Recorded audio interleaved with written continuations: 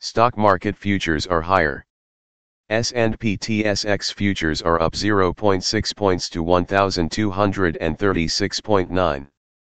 S&P 500 futures are up 16.5 points to 4,485.2. Nasdaq futures are up 16.5 points to 4,485.5. VIX futures are down 0.31 points to 21.02. Overnight, the Nikkei 225 in Japan was up 222.73 points to 30,670.1. The China A50 was down 226.76 points to 15,343.78.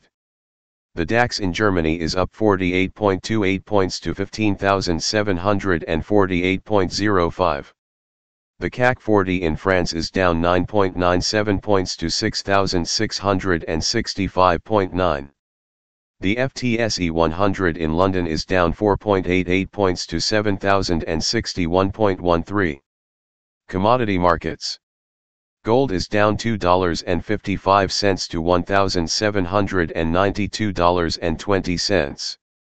Silver is down 9 cents to $23.69.